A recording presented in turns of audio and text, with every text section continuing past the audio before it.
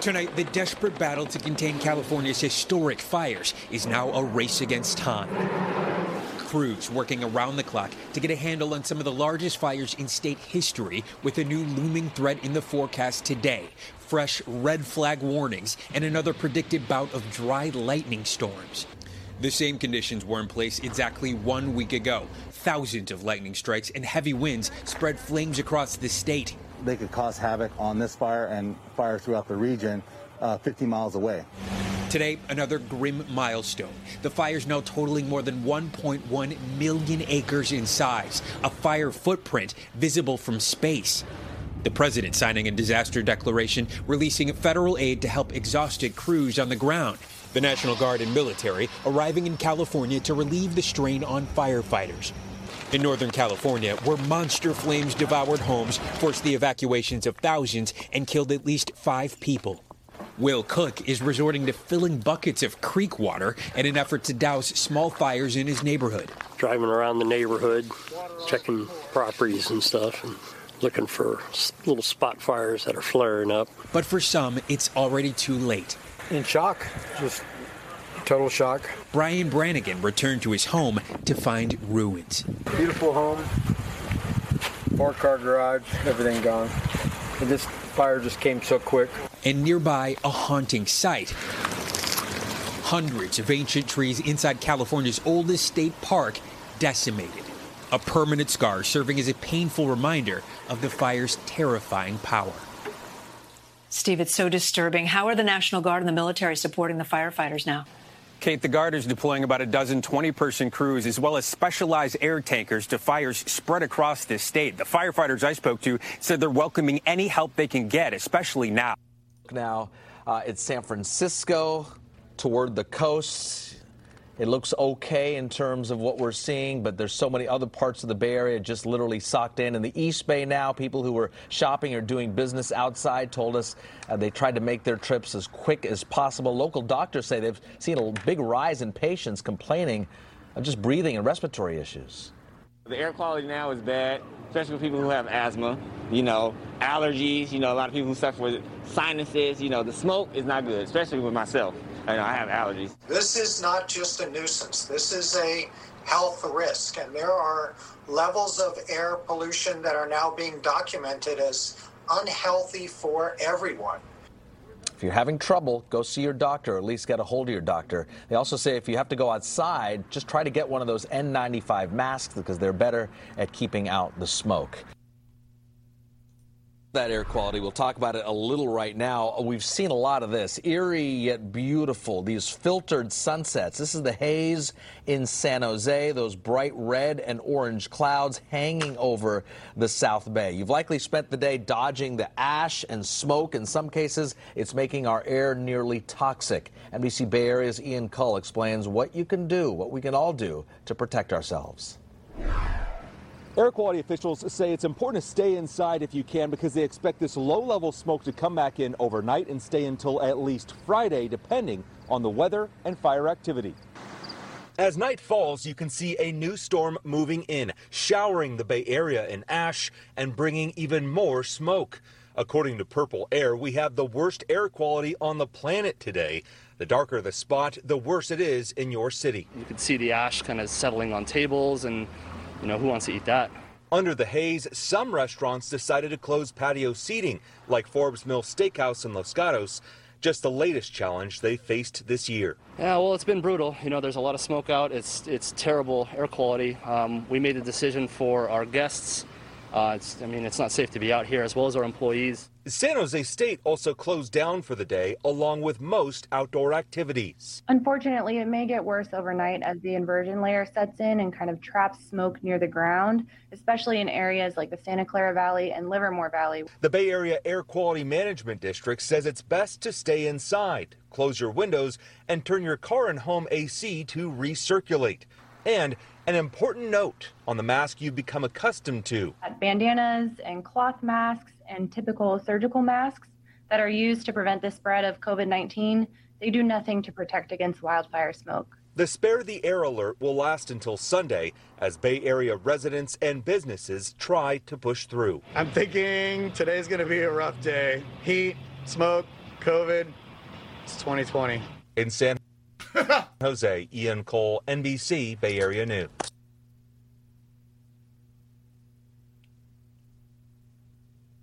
We're trying something new today, we right? want the wind to clear out the smoke, but then it increases the flames for the fire lines. We just can't escape the smoke. Take a look here. This is drone video showing the thick haze in the South Bay within the last hour. This is in Los Gatos near the Highway 85-17 interchange.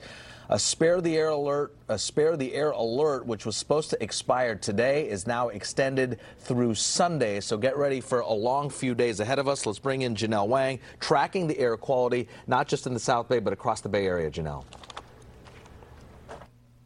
Yeah, Raj, a little bit of good news. It has improved the air quality in some areas, but we still have unhealthy levels across the Bay Area. At the peak today, around late morning, noon, we had some of the worst air quality in the world.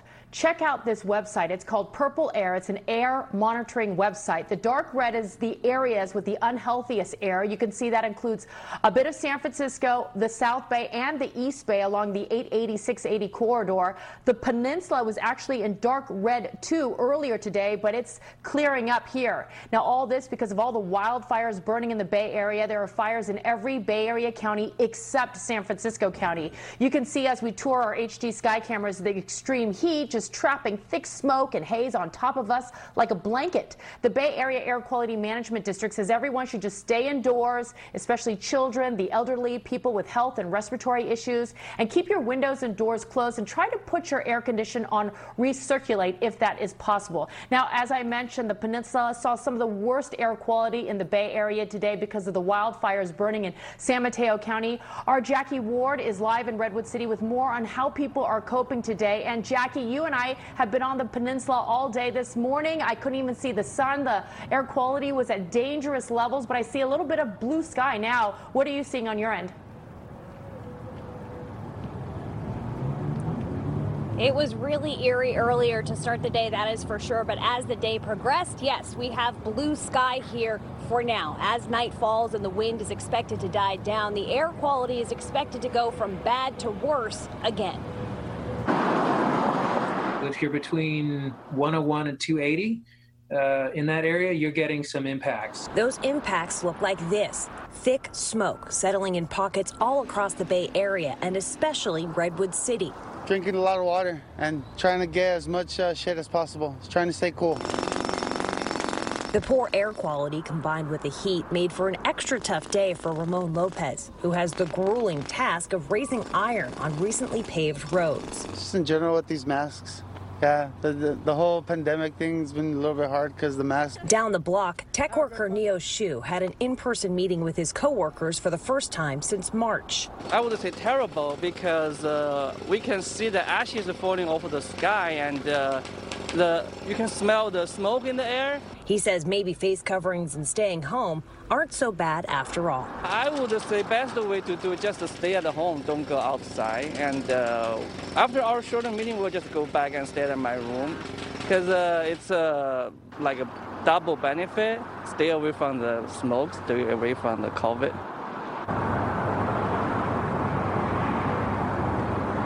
Janelle, local air quality experts say that spare the air alert that's in effect now is expected to stay in effect until Friday, maybe even the weekend.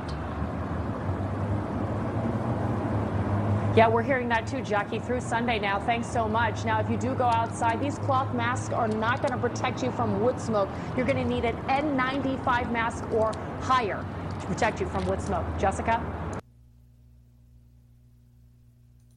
We mentioned Santa Clara County, one of the worst spots for air quality, extremely unhealthy, and you've probably seen the ash on your car and your outdoor furniture. NBC Bay Area Scott Budman joins us in the South Bay. Scott, where exactly are you and how bad is it? We are right next to the San Jose Arena, so downtown, and it is bad. There's no way to get around this, Raj, even with the mask on. This air is very unhealthy for us, and this all comes at a time when many people and businesses have recently moved outside. It's risky business at San Jose's La Villa Deli. It's absolutely terrible. People are worried about even stepping outside for lunch with ash on their cars and air that smells like you're walking inside a giant barbecue. Can't breathe. Why is that? It's thick with all that smoke. Feels like stuff has fallen in the air. I'm thinking today's going to be a rough day. Heat, smoke, COVID. It's 2020. Fires have spread smoke all over the Bay Area. San Jose State closed down for the day. Many outdoor activities were halted. The air quality here is, to put it mildly, dangerous. In retrospect, we will see increase in rates of heart attacks and strokes on days like today. This is a severe health problem. Medical professionals say, if at all possible, stay inside with your windows and doors closed. As much as people can avoid exposure to this smoke, this is more than just a nuisance. This is a real health hazard. So I came by to get lunch, and then I'm staying in until it gets better. That's a very good idea. By the way, Dr. Daly went on to say that the masks we've been wearing the last several months to protect each other from COVID are just not good enough for this air. He says if you can, try to get an N95 mask. They're not perfect, but they're a lot better. Live in San Jose, Scott Budman, NBC, Bay Area News. All right, Scott, thank you. Now, ideological extremism and people just being total fucking assholes. Oh, and right. Okay. There is no video to this because I can't imagine it's interesting watching us listen to a book. I can't imagine there's a lot of appeal for that. Alright, so yeah, Wine Cellar Book Club, it's finally fucking happening, and you can thank Queen Mala for that. Alright, the Queen has been yassed, and I'm finally doing Wine Cellar Book Club. Because I've never really been that interested. But, you know, the shit that I will do will be non-fiction. I hate fiction so fucking much. It's just boring as shit. Like, I don't want to see about, and her hazel eyes glistened in the sun. I don't give a fuck, you know? I hate fiction. I can't stand that shit. But here we have Thomas Frank's book. And Thomas Frank is the one I first heard of with the book called Listen Liberal, and was interviewed by Nicole Sandler, and made the rounds, gets interviewed by a lot of lefty podcasters. I really like Nicole Sandler's interviewing. And this book that Thomas Frank has out recently is called The People Know, A Brief History of Anti-Populism, which is why in the podcast title for this, you're only going to see the words Wine Cellar Book Club, Thomas Frank, The People Know, Part 1, because the rest of that title is relatively long. So for whenever you see this podcast, it's just going to be The People Know and what part we're on, as far as the titles go. And for the live, we are live right now. We'll just jump straight into the audiobook. You know, and yeah, I have an Audible account. I got the audiobook.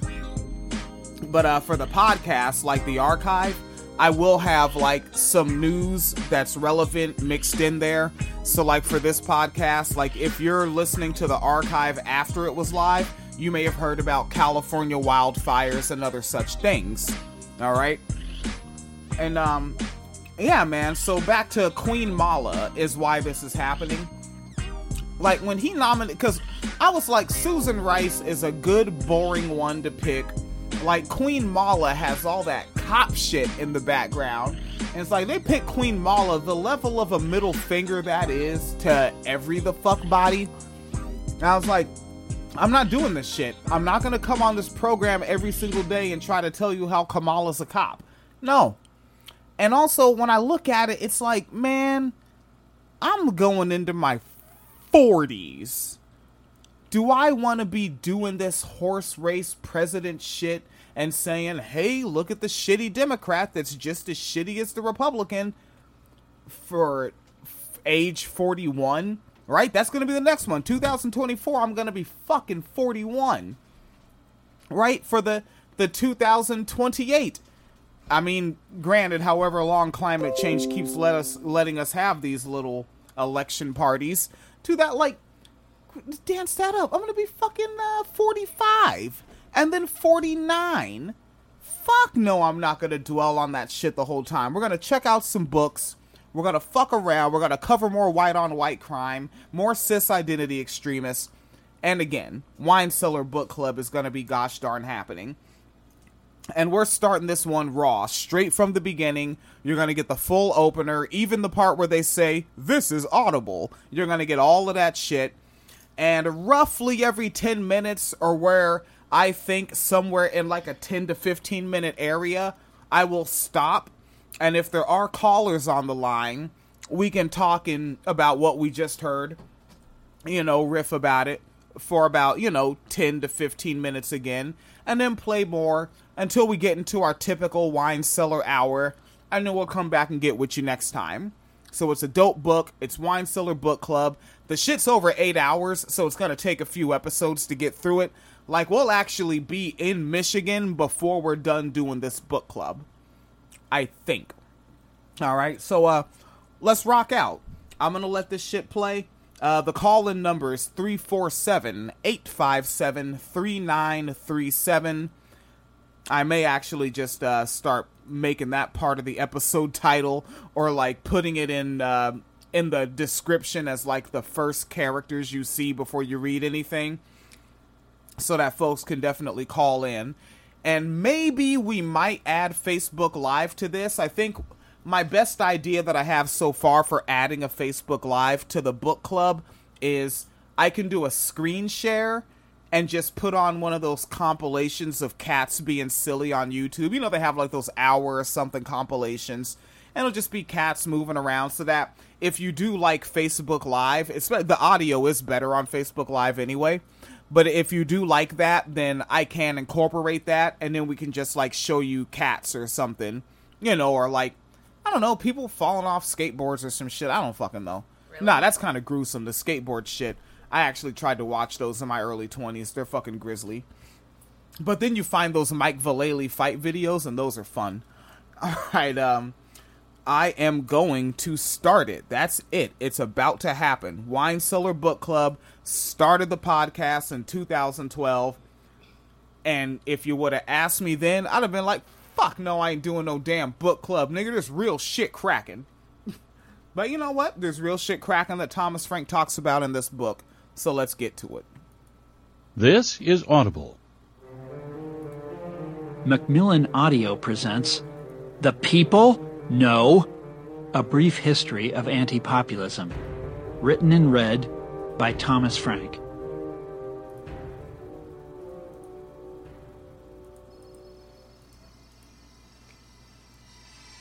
Who shall speak for the people? Who knows the works from A to Z so he can say, I know what the people want? Who is this phenom? Where did he come from? When have the people been half as rotten as what the panderers to the people dangle before crowds? From The People, Yes, by Carl Sandburg. I am the hip-hop socialist. Introduction. The Cure for the Common Man. Just a few short years ago, we Americans knew what we were doing in the world. We were going to make the planet into one big likeness of ourselves. We had the experts, we knew how it was done. Our policy operatives would de-radicalize here and regime change there. Our economists would float billions to the good guys and slap sanctions on the bad. And pretty soon the whole world was going to be stately and neat, a place that was safe for debt instruments and empowerment seminars, for hors d'oeuvres in the embassy garden and taxis we hailed with our smartphone. Democracy. Of thee we sang. Now we stand chastened, humiliated, bewildered. Democracy? We tremble to think of what it might do next. Government of the people? When we open the door to ordinary people, when we let them actually influence what goes on, they will insist we make bigotry and persecution into our great national causes. Government by the people? When we let the people have their say, unmanaged, uncurated, some large part of them will choose the biggest blowhard on TV to be our leader. And then they'll cheer for him as he destroys the environment and cracks down on migrant families. Heed the voice of the plain people, and all the levees of taste and learning will immediately be swamped. Half of them will demand that minorities be consigned to the back of the bus. The other half will try to confiscate the hard-won wealth of society's greatest innovators. So goes the wail of the American leadership class as they endure another year of panic over where our system is dragging them. They know on some level that what has happened in Washington isn't due to majority rule at all, but to money and gerrymandering and the Electoral College and decades of TV programming decisions. But the anxiety cannot be dislodged. It is beyond the reach of reason. The people are out of control. Populism is the word that comes to the lips of the respectable and the highly educated when they perceive the global system going haywire like this. Populism is the name they give to the avalanche crashing over the alpine wonderland of Davos. Populism is what they call the mutiny that may well turn the supercarrier America into a foundering wreck. Populism, for them, is a one-word evocation of the logic of the mob. It is the people as a great rampaging beast. What has happened, the thinkers of the Beltway and the C-suite tell us, is that the common folk have declared independence from experts and along the way from reality itself. And so they have come together to rescue civilization, political scientists, policy advisors, economists, technologists, CEOs, joining as one to save our social order, to save it from populism. This imagined struggle of expert versus populist has a fundamental, almost biblical flavor to it. It is a battle of order against chaos, education against ignorance, mind against appetite, enlightenment against bigotry, culture against barbarism. From TED Talk and red carpet, the call rings forth. Democracy must be controlled before it ruins our democratic way of life. In attacking populism, the object is not merely to resist President Donald Trump, the nation's thinkers say, nor is the conflict of our time some grand showdown of left and right. Questions like that, they tell us, were settled long ago when the Soviet Union collapsed. No, the political face-off of today is something different. It pits the center against the periphery, the competent insider against the disgruntled sorehead. In this conflict, the side of right is supposed to be obvious. Ordinary people are agitated, everyone knows this, but the ones whose well-being must concern us most are the elites whom the people threaten to topple. This is the core assumption of what I call the democracy scare. If the people have lost faith in the ones in charge, it can only be because something has gone wrong with the people themselves. As Jonathan Rauch, a senior fellow at Brookings and a contributing editor to The Atlantic, put it in the summer of 2016, our most pressing political problem today is that the country abandoned the establishment, not the other way around. Denunciations of populism have been commonplace for years. They only flowered into a full-blown panic in 2016 when commentators identified populism as the secret weapon behind the unlikely presidential bid of the TV billionaire Donald Trump. Populism was also said to be the mysterious force that had permitted the self-identified outsider Bernie Sanders to do so well in Democratic primaries. Populism was also the name of the mass delusion that had foisted Brexit on the United Kingdom. Indeed, once you started looking, unauthorized troublemakers could be seen trouncing ruling classes in countries all around the world.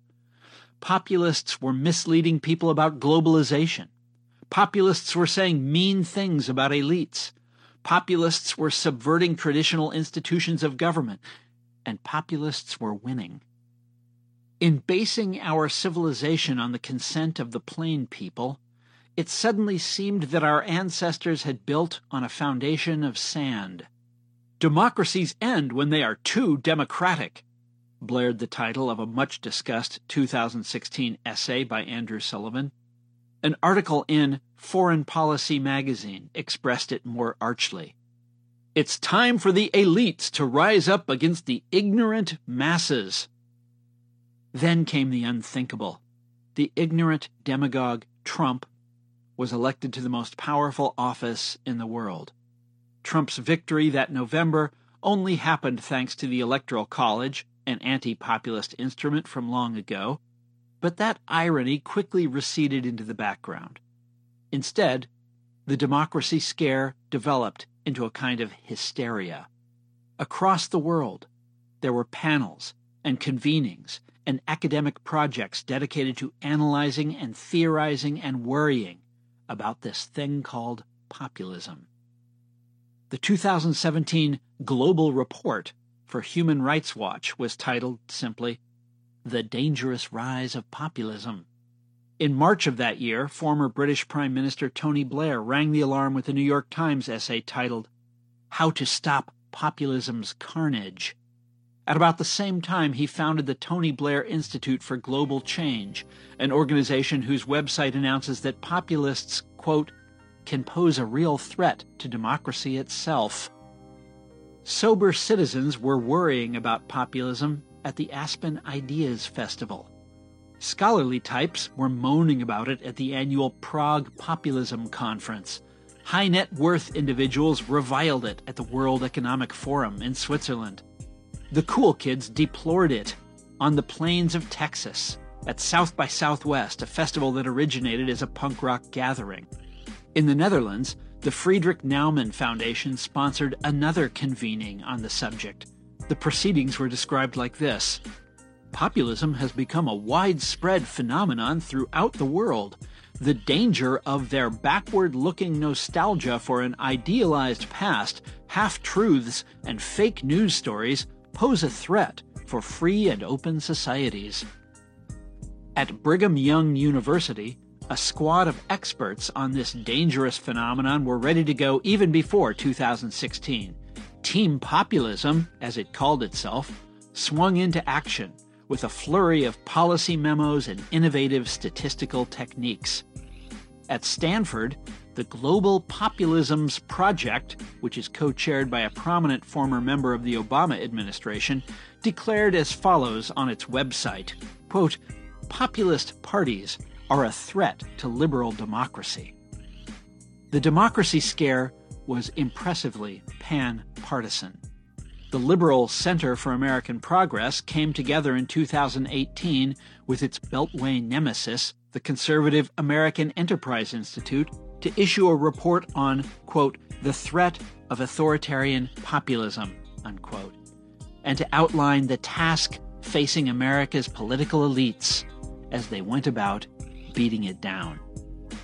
The National Endowment for Democracy, supposedly a nonpartisan foundation, hosted a launch party for 2 books dedicated to pumping up the fear. Anti-Pluralism, The Populist Threat to Liberal Democracy was the title of one of them. In it, political scientist William Galston announced that populists damage democracy as such. The People versus Democracy was the title of the other. In it, political scientist Yasha Monk wrote that populism is a disease. And the disease was spreading. It was, in fact, an epidemic. "There can no longer be any doubt that we are going through a populist moment," Monk continued.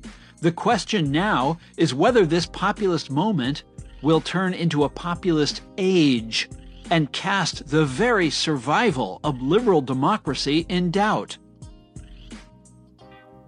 Deploring populism might seem like a peculiar thing to do in a land whose most treasured historical utterance concerns a government that is of the people, by the people, for the people. In a tradition where visiting the Iowa State Fair is a religious pilgrimage for politicians of every sort. In a culture that regards anyone who is less than enthusiastic about Burger King or the Batman franchise as some kind of sickening snob. The anti-populist war effort ignores facile contradictions such as these, however. Populism works, we are told, by summoning up the worst features of democracy. It puts the common man on a pedestal. It promises him the strong leaders he craves, and it assaults the multiculturalism he hates. When populism gets in power, it ignores norms and attacks institutions that protect basic rights like free speech and innocence till proven guilty. Populism is simply another word for mob rule, a headlong collapse into the tyranny of the majority that our founding fathers so dreaded. Ooh, I will pause it right there, Ms. Ma'am. That is 12 minutes and 53 seconds in. Yes. Phoenix Leader thinks this book is whack as fuck. What? I do? Not feeling it. You prefer that the elites make these calls? Yeah, I mean, you say you don't trust Joe Biden to know what's best for black communities? Yeah, this is, and I guess he's kind of setting it up, right? Yeah. Because I'm not a book reader, folks. I'm a news reader. Yes. I read articles. So, you're an actual book reader. Yes. Where are you? Is he setting this up well? I think he's slacking. Oh, why do you think he's slacking? I don't actually know. Oh, I think he's doing an okay job of setting it up. I do think that it'll be interesting to see... Yeah, it's so much harder to listen to a book than to read a book. What? You heard me. It's the exact same words, Chief. In a different context. No, they're in a different context. Yes. You mean a different delivery system? A different medium. You think it said a different context. Medium. Yeah, I don't know. It's fucking weird to listen to a book. This is why I don't listen to podcasts. Anyways, no, I think he's setting it up. I also think it's interesting how he's, I think he's going to start talking about fascism relatively soon, but it's also interesting how he's approaching this from critiquing Democrats from the left. I like that. I'm a fan. Again, this is the cat that has the book out there, Listen Liberal. Yeah. And fuck, we can do that one. We can do whatever the fuck. Remember, it's our program. It's your program. The people fund this fucking program. Mm-hmm. And, yeah, I'll do Naomi Klein shit. Bring in more books. Who else should we fuck with? I don't know. I would like to see one where we cover the Combahee River Collective, but that's like black feminist work. The what's it called? The River. You've never heard of the River Collective? Oh, let me find it for you. No, I'm ignorant, Chief. The Combat River Collective. Not combat. Oh, what's it called? Combahee. That's the name of the river. Combahee. I'm trying to get your decibels up because you are not talking to your microphone. I am talking. It's right in front of my face. What are you talking about? No, it's not. It is. Yeah. I'm assuming that's how you say it. I don't know. Oh, but it's like a different kind of word. Oh, it looks like an indigenous word. Oh, Combahee. Okay. Yeah, let's go with that. That says Combahee. Okay. I like how you say it with authority. Fuck, I'm a cis hetero male. That's man specialized in this. Anyways, yeah, I would like to read some works from some of them. Okay. Actually. Yeah, again, like how you said, how just say that, I really would do that shit. Like at the old job, with new employees, I would just point at stuff and just call it something, and just to see if they'd be like, man, that's not a fucking word. I just try it out. Just say it and see what happens. Didn't you? There was one that you said you kept saying wrong forever, and I was like, that's not how you say that. And you were like, oh, nobody ever says anything when I say it, and I was like, oh. Oh, that's a gang of shit. I forgot what it was, but no, is like a black leftist feminist group, and they actually invented the term identity politics. Huh? Yeah. They coined it. That was the first time it was ever written in a statement was from them. They're old school. They're from the 70s or maybe the late 60s. Yeah. And they were in favor of identity politics. Yes. Well, yeah, because they were critiquing other leftist movements for not addressing needs of black women. So. Anyways, Thomas Frank I'm just looking up his little blurb. Yeah. American political analyst, historian, and journalist, co-founded the Baffler magazine, has written several books, most notably What's the Matter with Kansas and Listen Liberal. Okay. Right? So you can see how does it have a year on What's the Matter with Kansas? 2004. 2004, Thomas Frank does What's the Matter with Kansas, and just going by the title, he's just saying a name, and it sounds like a generic name, right? Like Kansas is probably some sort of catch-all, I'm guessing. Right? I don't read books, folks. I read articles. I have not read it, but just off the top of my head, I would assume there's like a, Actually, you know what? Before I say it, let me just fucking click the hyperlink and see. She's clicking the hyperlink and seeing. How conservatives won the heart of America. Yes. So Kansas was known as a hotbed of left-wing populist movements, but in recent decades has become increasingly conservative. How did this happen? Okay. Because I'm looking at that title, What's the Matter with Kansas? 2004. MSNBC. Man, I keep forgetting your homegirl's name. Not Joyanne Reed. She's the white one. She used to be the one that ran Salon.com. I don't know. This is the best way for me to remember her name. I think he was a governor. He was the one that was union busting. And he was actually caught on video with a billionaire who was telling him to use a divide and conquer strategy in his campaign. Oh. I don't know who I remember we've covered a lot of things on this program. We have. Yeah, but her name is similar to his, if that helps a little memorizing, jogifying. But the name, you can look up the name of her book, was called What's the Matter with White People? Oh. Okay. Right? And like, look, I remember when it came out, like, I was still in my 20s, and I was like, that's an interesting book title, and yeah, there is some stuff going on with the white folks out there. But now I'm a little older, I've watched these Democrats a little closer over the years, and I'm like, oh, you were just doing some tacky ass identity politics. Yeah. Right? Yeah, get the fuck out of here. Yeah. So that's, he wrote that. Let me see. His politics. Frank was a college Republican, but eventually became highly critical of conservatism, especially the presidency of George W. Bush. Frank summarized the thesis of his book, The Wrecking Crew, How Conservatives Rule, as bad government is the natural product of rule by those who believe government is bad. Oh, all right. Huh. All right. Oh, and she is Joanne Walsh. Oh, okay. Yeah, you know the name now. Joanne Walsh. Right, yeah, because there's some politician out there that has a similar name. Oh, okay. Yeah. All right, so yeah. Any more information there? Let's see. Frank has discussed his research into populism that has been published in what we're reading right now, The People Know, A Brief History of Anti-Populism. He discussed the origin of the term the United States, examples of populisms, and reactions against it from that time to present. So, all right, that's what we're doing now. Neato. All right, so indeed, folks, this is winecellarmedia.com 2020. It has brought you all sorts of things. A murder hornet stung me in my ass, and I started a book club. What? That sound legit? You did not get stung by a murder hornet. Yes, that did happen. And then the other murder hornet saw that he did a sufficient job and said,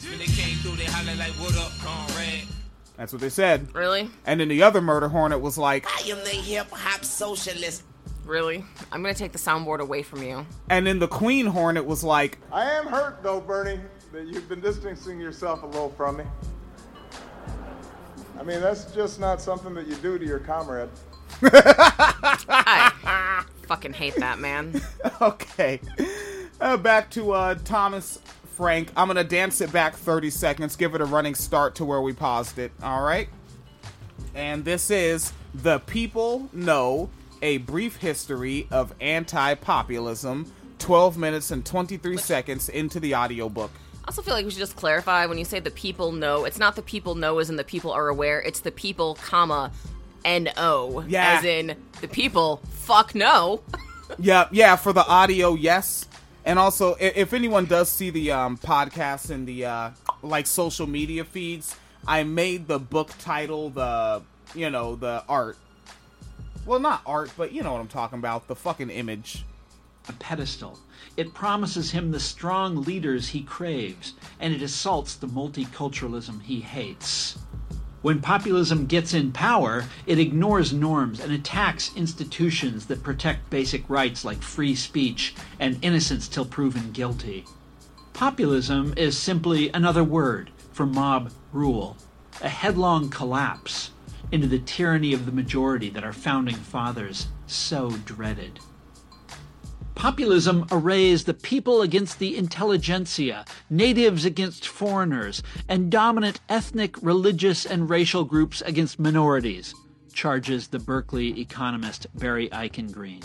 It is divisive by nature. It can be dangerously conducive to bellicose nationalism. Populist parties are particularly prone to internal authoritarianism, says yet another political scientist, since those parties believe there can only be one way of representing the people. For the same reason, populists are said to be suspicious of the media. They are would-be tyrants and dictators, claiming that no action of a populist government can be questioned, because of course it's really an action of the people. And populists are always hinting at a, quote, massive disenfranchisement of those parts of the population of which they don't approve. Prizing the will of the people as it does, populism is also said to be unavoidably hostile to intellectuals. Indeed, as we shall see, this is often said to be its most critical failing.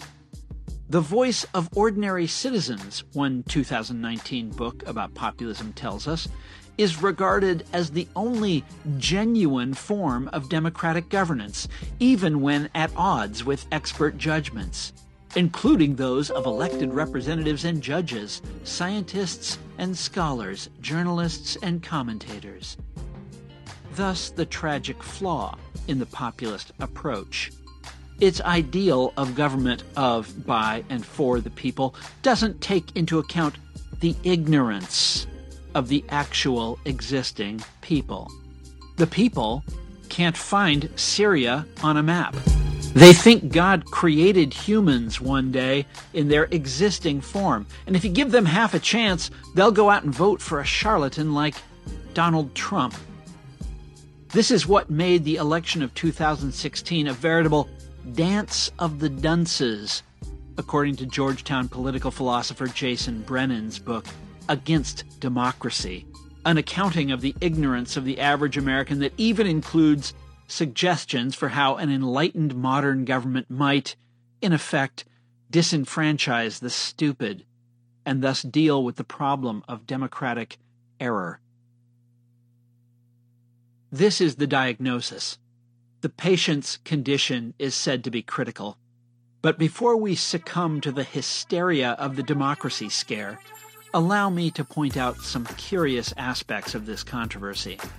The backlash against populism typically comes down to us from the citadels of higher learning, from think tanks, university presses, and academic conferences.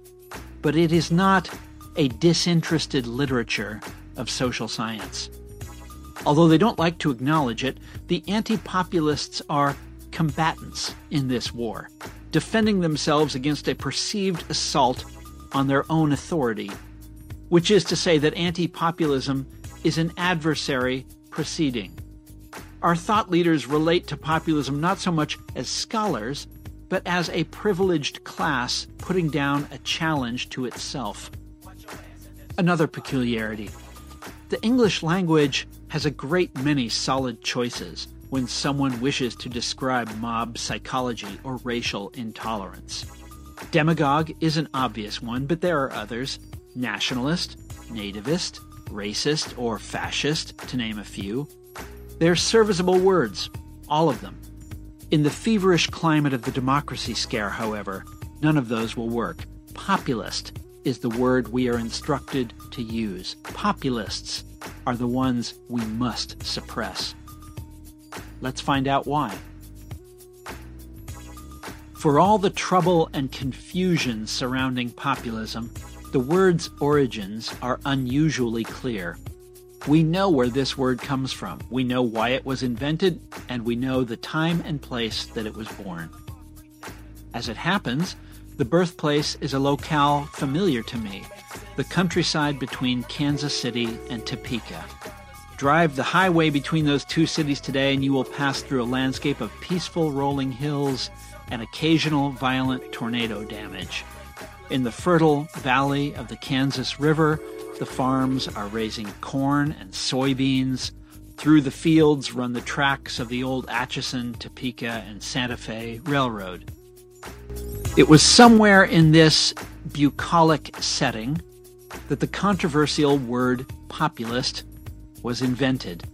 There are no historical markers to indicate exactly where the blessed event took place, but nevertheless it happened in this stretch of blank green countryside on a train traveling from KC to Topeka one day in May 1891. Could they have peeked into the future, that group of Topeka-bound passengers would have been astonished by the international reach and malign interpretations of their deed. That they were inventing a noun signifying mob-minded hater of all things decent would have come as a complete surprise to them. By coining the word populist, they intended to christen a movement that was brave and noble and fair, that would stand up to the narrow-minded and the intolerant. Oh, they meant to cause a certain amount of trouble, all right. In so naming themselves, the original populists were consecrating a brand new third-party movement that aimed to break the grip of conventional politicians and conventional ideas. The organization's formal name was the People's Party. It was mainly composed of angry farmers, insurgent agrarians who, in an enormous electoral surprise, had upended the political system in Kansas some 6 months previously. The farmers' revolt against the existing two-party system had quickly spread to other states, and in the month when our story begins, a delegation of Kansans attended a convention in Cincinnati, Ohio, and launched their People's Party at the national level. By the time those reformers boarded the train home to Topeka, their movement looked to have a promising future. They had a platform, a cause, millions of potential constituents, and the ringing Jeffersonian slogan, "Equal rights to all, special privileges to none." One thing the insurgent movement did not have, however, was a catchy word to describe its adherents. And so, on that fateful train ride, and in conversation with a local Democrat who knew some Latin, this bunch of Kansans came up with one. Populist, derived from populus, meaning people. The word's debut in print followed immediately. The American Nonconformist and Kansas Industrial Liberator, a radical newspaper out of Winfield, Kansas, used the new word as part of its excited coverage of the Cincinnati proceedings. The date was May 28, 1891. There must be some short and easy way of designating a member of the third party. To say he is a member of the People's Party would take too much time. Henceforth, a follower and affiliator of the People's Party is a populist, for a new party needs and deserves a new term. A new party needs a new term, and how that term caught on. For the two brothers who ran the American Nonconformist, populist was a term without any ambiguity. It referred to economic radicals like them. Populists were those who supported a specific list of reforms designed to take power away from the plutocrats, while advancing what the brothers called the rights and needs, the interests and welfare of the people. Blam. The rights, needs, interest, and welfare of the people. And shortly before I hit that pause point at 21 minutes and 46 seconds, Phoenix Calida looked at the screen and was like, "Nigga, what?" What happened?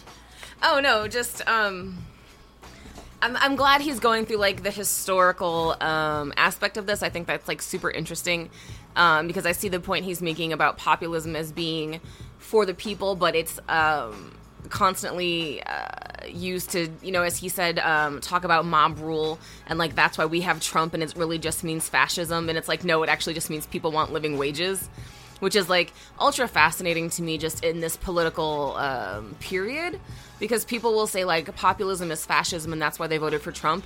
But then there's all these puff pieces they write about economically anxious voters as well. And it's like, pick a fucking struggle. Like, are they just economically anxious, or are they like straight up fucking Nazis? Like, which is just interesting to me, which just tells me that like corporate owned media knows exactly what's going on. People want a better standard of living, and yeah, it's just very interesting that he's going through like the historical context of like, no, this is actually what it means. Right, and their attitude, I'm guessing, is just, hey, bootstrap harder, fucking loser. Look at me, I did it. Right? Like those house flippers that say, oh, well, we just had to use $250,000 and we went ahead and renovated this house. That's all it costs. Right. Like, they have the that's all it costs attitude. I don't even know if they have that, honestly. I think that they really just, like, they know how hard it is, but they want to keep it that way because they want to be gatekeepers. Because, like, they don't want, like, people to bootstrap and be as successful as them. Like, there's already enough seats at the table. We don't want more. We already have diversity. Of thought. Yeah. Well, yeah. Well, there's one person that thinks Kamala's the right choice, and there's one that thinks Amy Klobuchar's the right choice. They have different thoughts. And both of those thoughts are Blue Lives Matter? No. Really? One is Staplers Matter. And the other... Oh, no. One is Blue Lives Matter. The other one is All Lives Matter. Yes. Jesus Christ. But really though, folks, blue lives actually don't matter. All right. Next time someone says, I'm not racist, I don't care if someone's black, white, brown, blue, purple, pause them. Say, hey, whoa. Fuck blue lives. Blue lives don't matter. Okay, that's your damn right, Fetus. I think my new thing is when somebody says blue lives matter, I'm just going to start responding by saying all lives matter, actually. Yeah. Why you want to just focus on that one? Right. Let's focus on... All lives matter. Yep. See, Phoenix and I have different thoughts. I say blue lives don't matter. Phoenix says all lives matter. We have diversity of thought. Yeah, see, but I disagree, because if blue lives don't matter, then all lives don't actually matter, because we are excluding blue lives. And you know what? If there are some adult blue lives in the area that we move in, and they have offspring that are pre-teens or early teens, our child in this household can't play with them. You can't play with blue lives. And I don't want that blue life on my porch. I don't want that blue life in my driveway. I mean, you just can't trust them, really. No. They're fucking criminals. They've always got guns.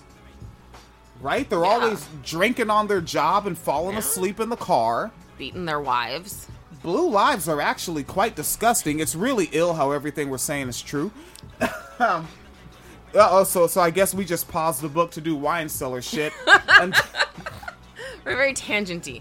But yeah, no, I think that like he actually is laying down a really solid foundation to explain the historical aspect of populism and how it's been sort of hijacked by liberals who are like, no, we know what's better for you. And there's a level of overstating the obvious for newcomers. Yeah. Like, if you can't tell that populism comes from populace with your own ass brain, then this book is for you. You thought I was going to dish you, wasn't it? No, it means this book is for you.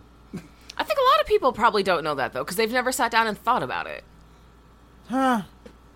You know, yeah, but and also I'm a word nerd. My biological mother was an English major. So, like, yeah, when I hear like, as soon as I heard the word populist, I was like, yeah, whatever that is, I'm probably that. Well, in my head, I was like, it sounds like popular, so that's probably a good thing if it's popular. Yeah, matter of fact, like, if you can find my old MP3s on SoundCloud, they're listed under progressive rap.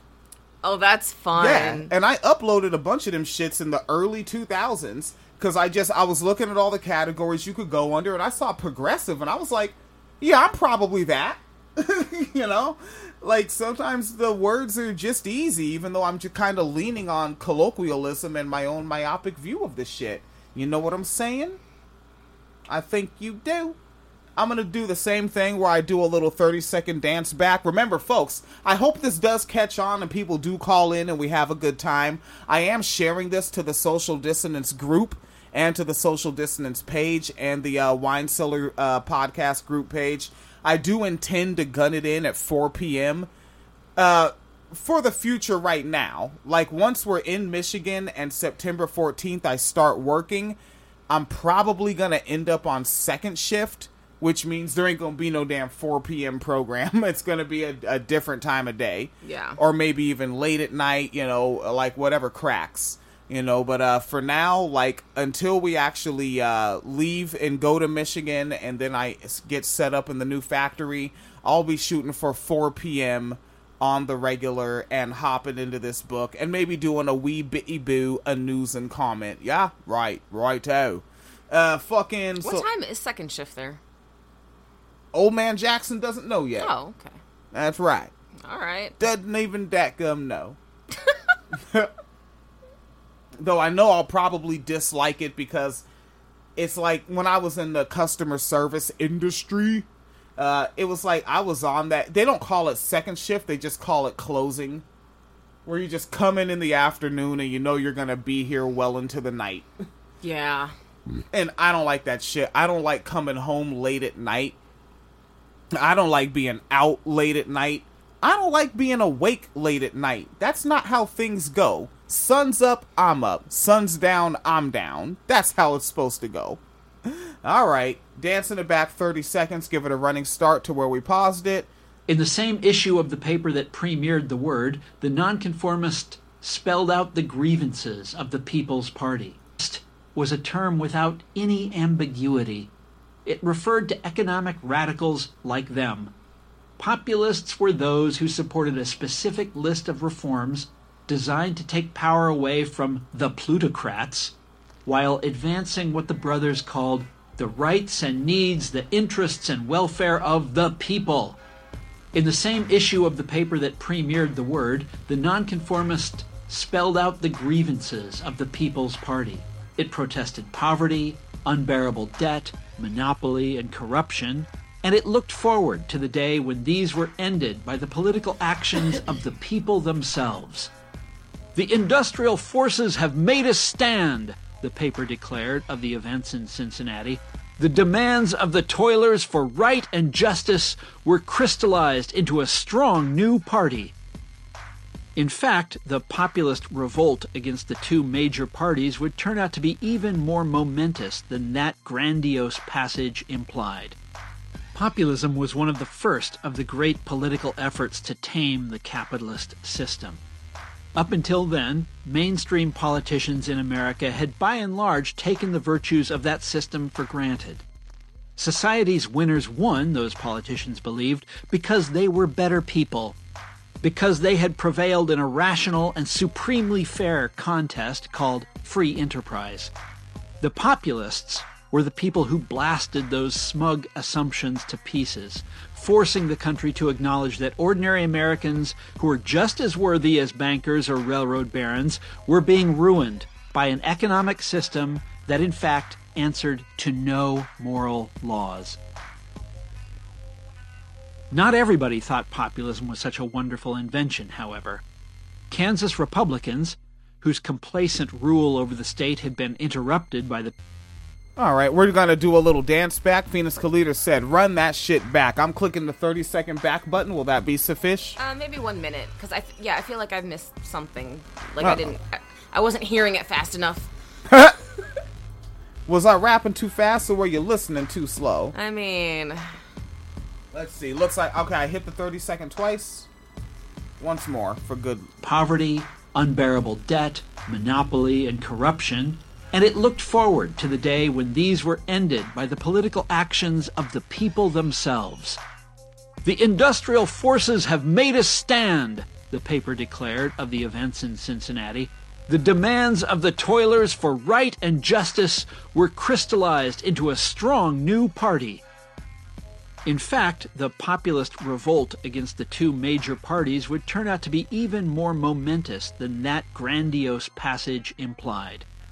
Populism was one of the first of the great political efforts to tame the capitalist system. Up until then, mainstream politicians in America had by and large taken the virtues of that system for granted. Society's winners won, those politicians believed, because they were better people, because they had prevailed in a rational and supremely fair contest called free enterprise.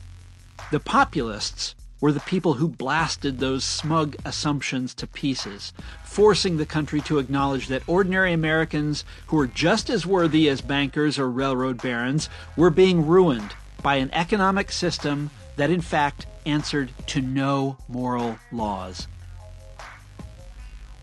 Not everybody thought populism was such a wonderful invention, however. Kansas Republicans, whose complacent rule over the state had been interrupted by the People's Party, insisted that a better term for their foes was calamityites, because they complained all the time. The Kansas City Star, an influential regional paper, surveyed the Cincinnati convention where the Third Party was born and sneered that it bore a much closer semblance to a mob than to a deliberative assembly. What's more, the Star's editorialist continued, the conference from beginning to end was distinguished for its intolerance and extreme bigotry, words that the paper used to describe the way a heavy-handed leadership faction steered the proceedings according to its own preferences.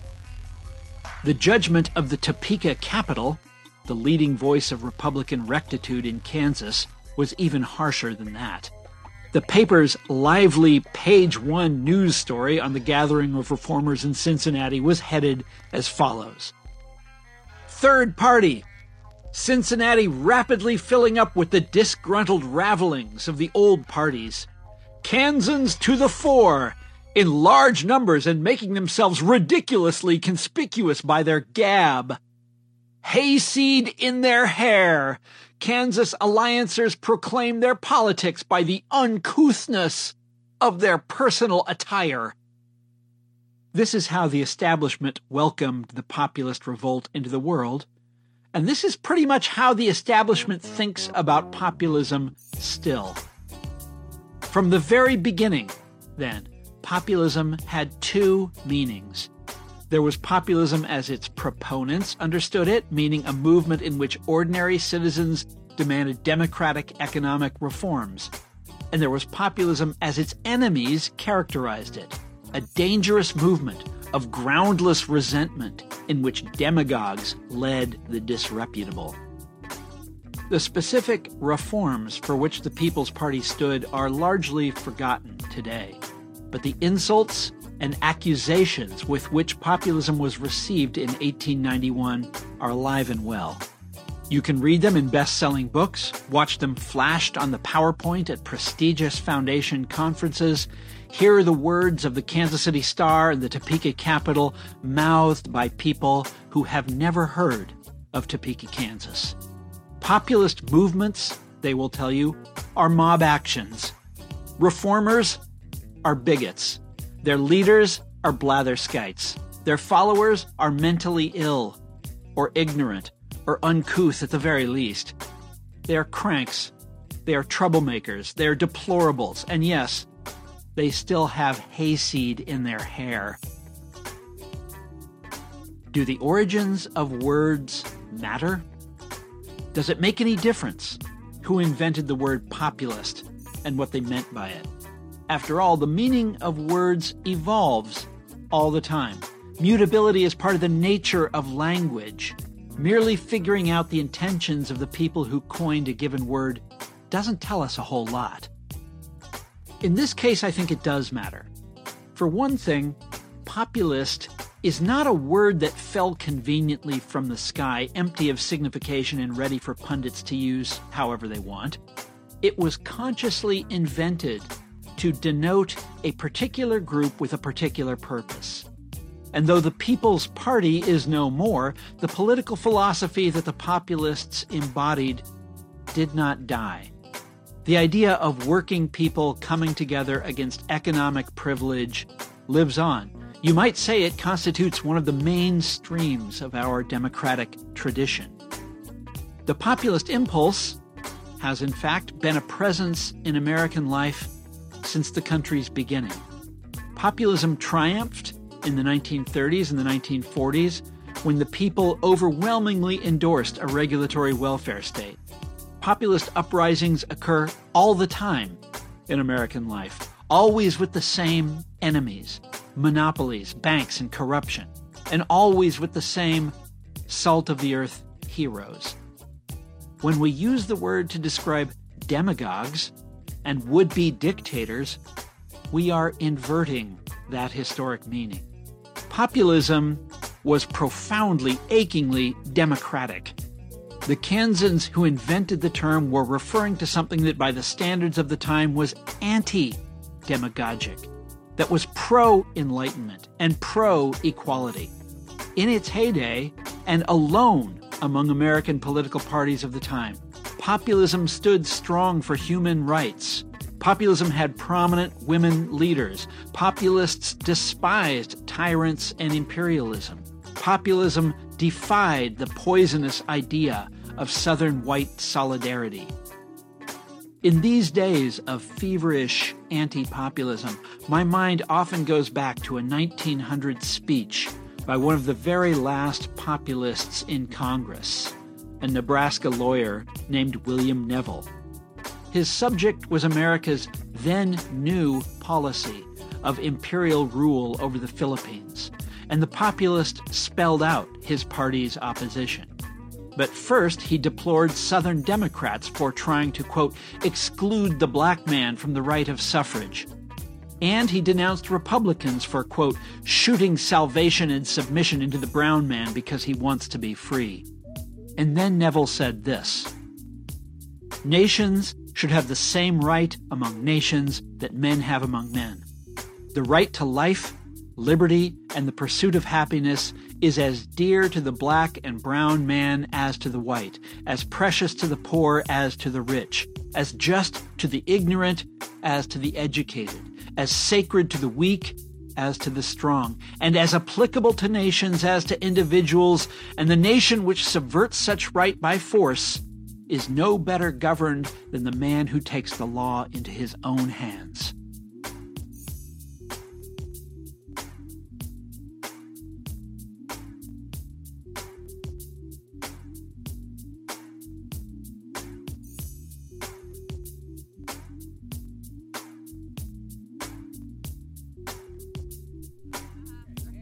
That some dead ass air for me to edit the fuck out. Fantastic. Gotta remember to turn that phantom button on. So yeah, it did end at 30 minutes and 1 second. Just for that pause. That's where we're stopping now. We hit our hour for the evening. We'll be back 4 in the fuck damn PM.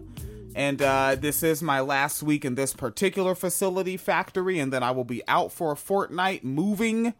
And, well, I'll be out. We will be moving, not I will be moving. We will be fucking moving.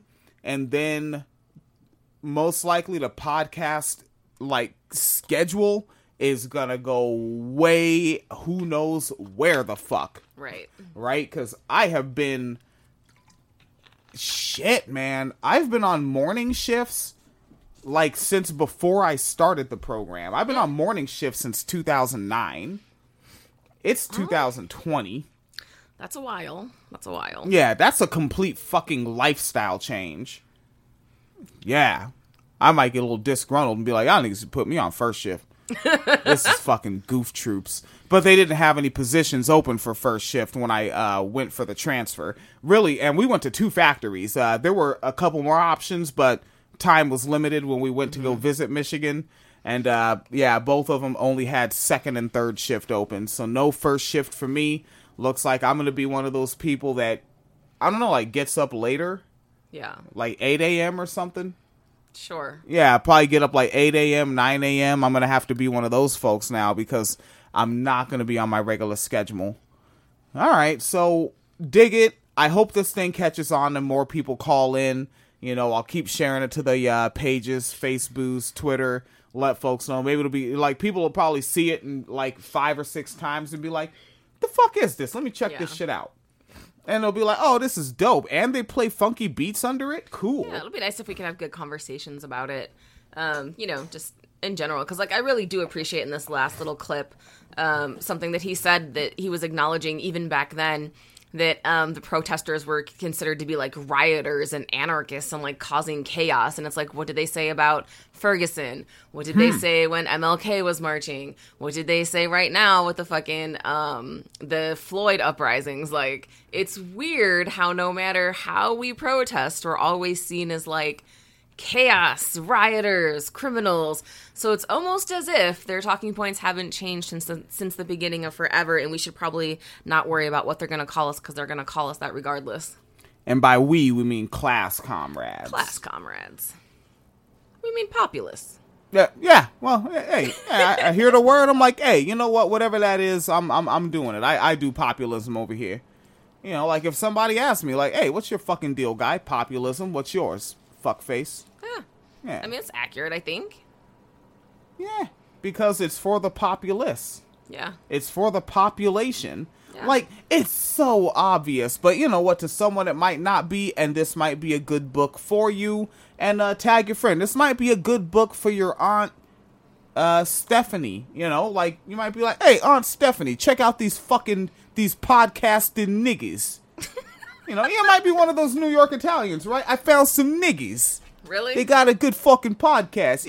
Hey, there's still a couple of fucking moolies, but really? They care about the people. Really? Yeah, a couple of niggas. What? Oh my God, you're goofy. That's how people that tune into the program talk. All of them. It's not. Literally everybody that listens to this program talks like that. I don't think so. You see, Phoenix Kalita says we don't fucking talk. That's how the fuck we talk about these niggies. No. Okay. So if you want to hear more niggies, you can check out patreon.com/winecellarmedia fund and keep this thing up and or running. There's always paypal.me/Phoenix and William. Phoenix Kalita set up the cash application, which is $ Phoenix Kalita.